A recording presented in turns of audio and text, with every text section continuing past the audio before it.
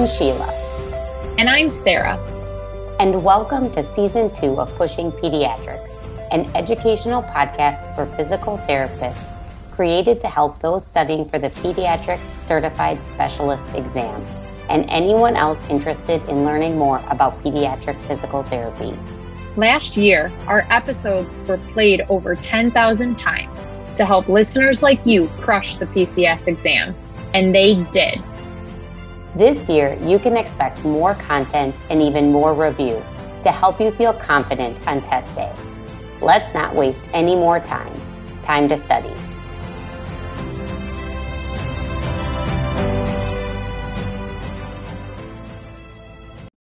Listener note, this podcast was created as an adjunct for those studying for the PCS exam. By no means do we guarantee that one will pass the exam solely by listening to this podcast. We encourage all those studying for the exam to put the appropriate time and effort into their studying using resources recommended by the ABPTS and the APTA. It is not allowed to discuss test content, and we will not accept any questions related to test content.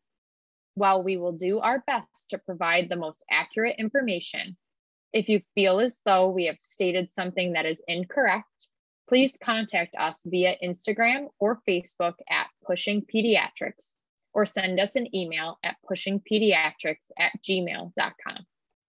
Hey guys, have you been thinking about joining MedBridge to access the PCS prep program, but just haven't jumped on it yet? Well, we have a special offer for you. We've partnered with MedBridge to offer you all a special discount code on their subscriptions. You can either go onto their MedBridge page and use the code PUSHINGPEDS for $150 off of your subscription, or click on the link on the episode summary to go directly to our Pushing Pediatrics page. Follow us, but not studying for the PCS exam? That's okay. You can still use this discount code as well. Share it with your colleagues and other friends who may be studying for their other specialty exams. You all know how much we utilized MedBridge during our studying and how we based our entire study plan off of their content. So take advantage of this special offer and purchase your MedBridge subscription today. Welcome back, everyone. We are back at it this week to look at some more research topics. Today, we are going to look at more specifics of appraising diagnostic research studies and the statistical analysis that are common with those studies. Diagnostic literature is probably most applicable to the pediatric orthopedic population, often to help us determine what tests and measures will be the most helpful when we are looking at a problem in a client. One example might be ruling in or ruling out hip dysplasia in an infant you are seeing. In order to help us, we need to know a clinically valid and reliable test. Maybe the question is, what is the reliability and validity of the Bartlett and Ortolani tests? The answer to this is determined from research conducted to assess the properties of the Barlow and Ortolani tests. I just want to caveat here that this is not from a specific research study looking at the Barlow and Ortolani tests. This is really just a broad example to help you think about how we would go about appraising literature related to diagnostic tests. So back to our comments, big picture, this is just an example. So cohort designs are the most common study designs for the development of a diagnostic test. Prospective designs are preferred. This is where a group of participants who are likely to develop a certain condition are followed into the future. Using our above example of hip dysplasia, maybe you take all breech deliveries at a hospital, which we know is a risk factor, and you test and follow them into the future. You can use a retrospective design where you would look back in medical records, but you might not be able to control all the parameters. So that is why prospective is preferred. So when you are planning a prospective study of a diagnostic test, you are going to perform the clinical test. Remember, we are still looking at that Barlow and Ortolani test, and you are going to also have a gold standard. Usually with hip dysplasia, the gold standard might be a hip ultrasound. If you want to develop a reliable and valid diagnostic test, you need both tests. There are, of course, common aspects of study quality for intervention and diagnostic studies, but there are some unique aspects of each as well. Remember, this episode is focused on diagnostic studies. Circle back to last week's episode if you want more information on intervention studies. The quality of a test or measure is referred to as validity. The validity is established when we compare the test to the gold standard. Again, for reference here, the validity of our mock study would be established when we compared the Barlow and Ortolani test to a hip ultrasound, the hip ultrasound being the gold standard. Why would we want this? Well, valid tests given by a PT might save the patient time and money if the test is comparable to the gold standard, which is usually more expensive imaging. When you are studying diagnostic tests, both tests need to be completed regardless of the outcome. And this should be blinded so there's no bias depending on the outcome of either test. In addition, were the people performing the tests reliable? That is, the ability of the raters to repeat the test and get the same result in the absence of any true change. This can be intra-rater, meaning the same person repeating the test and getting the same result, or inter-rater, meaning different people repeating the test and getting the same result. And we want this reliability for both the test of interest and the gold standard test. We are going to move on to interpreting the results of a diagnostic study. This involves the diagnostic statistics. So buckle up. We are moving on to everyone's favorite topic of sensitivity, specificity, and more. In order to have a good understanding of sensitivity, specificity, predictive values, and likelihood ratios, you need to understand a 2x2 table. The 2x2 table has the clinical tests in question on the left column going down and the gold standard test row across the top. The gold standard represents the truth. The gold standard is either positive or negative, and that is the truth. The table represents the agreement between the clinical test and the truth, the gold standard. So again, referring back to our Barlow and Ortolani example, it is either positive or negative when given in the clinical setting. You are comparing with this gold standard, which is either positive for hip dysplasia or negative for hip dysplasia. It is the easiest if you search out a 2x2 table to completely understand the results.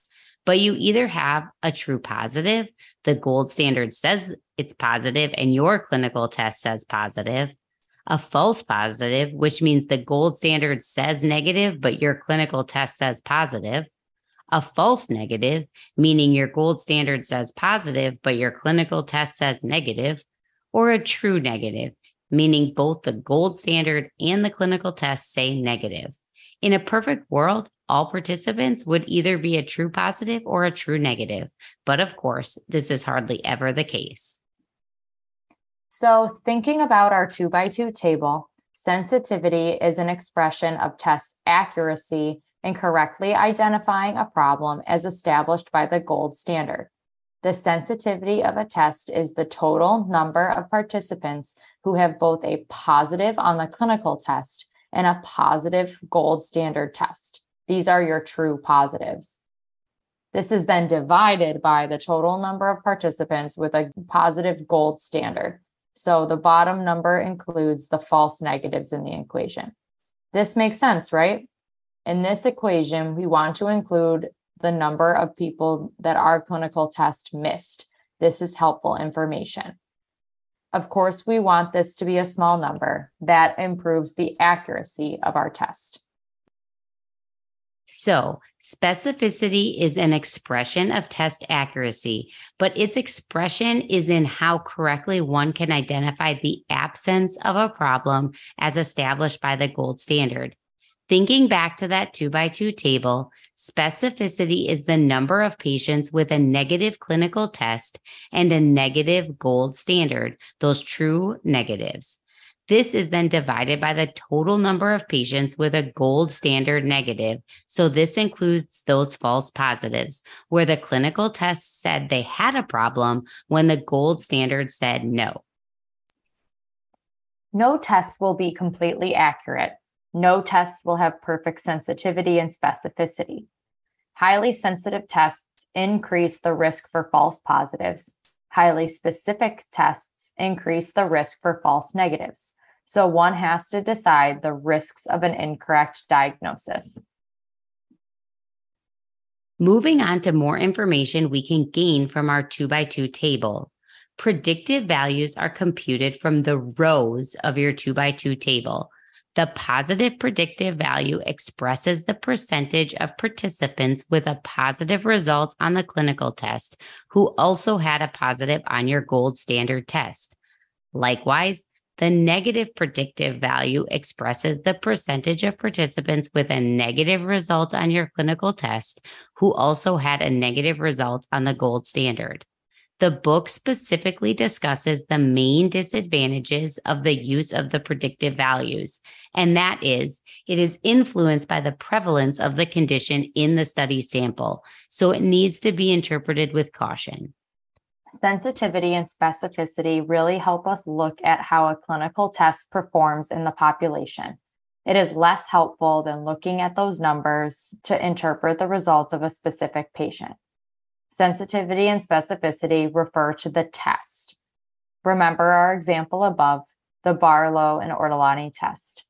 Sensitivity and specificity are not useful statistics to understand how a positive or negative test for your patient impacts the likelihood that the person actually has the condition.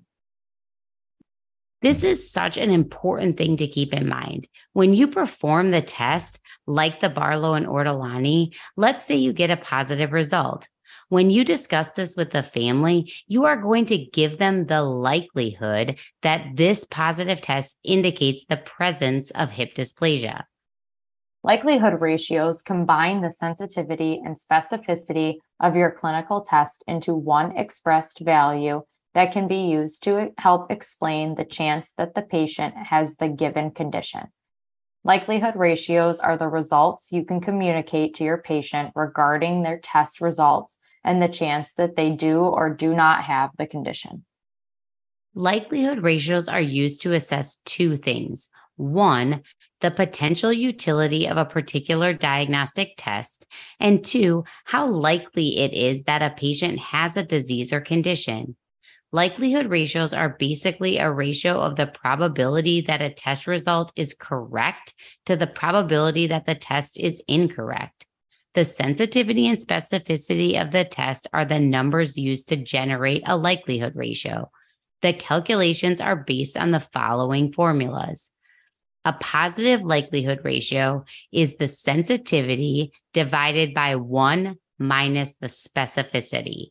And a negative likelihood ratio is 1 minus sensitivity divided by the specificity.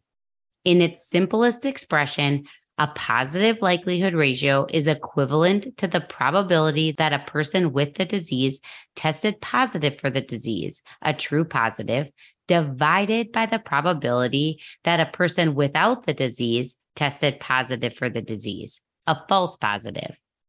Negative likelihood ratios are equivalent to the probability that a person with the disease tested negative for the disease, so a false negative, divided by the probability that a person without the disease tested negative for the disease, so a true negative. So a smaller negative likelihood ratio, the less likely it is that a patient with a negative test would be a false negative. The more the likelihood ratio for a positive test is greater than 1, the more likely the disease or outcome. So let's say you have a likelihood ratio of 10. What could you say about that test if the patient had a positive result? That would be a large increase, and the positive test suggests that you are 10 times more likely to have the condition being tested. The more the likelihood ratio for the negative test is less than 1, the less likely the disease or outcome. Likelihood ratios correspond nicely to the clinical concepts of ruling in and ruling out disease. We are going to wrap this up for today. We know that this is a lot, but we cannot stress enough how important this stuff is, not just for the test, but for your future in evidence-based practice. Check out the evidence-based physical therapy book linked in the episode notes. It is written specifically geared towards physical therapy, so it really helps solidify research concepts in an applicable way. We will be back Friday for some more case files, examples, and next week we will tackle a little more evidence-based practice concepts for you. Happy studying!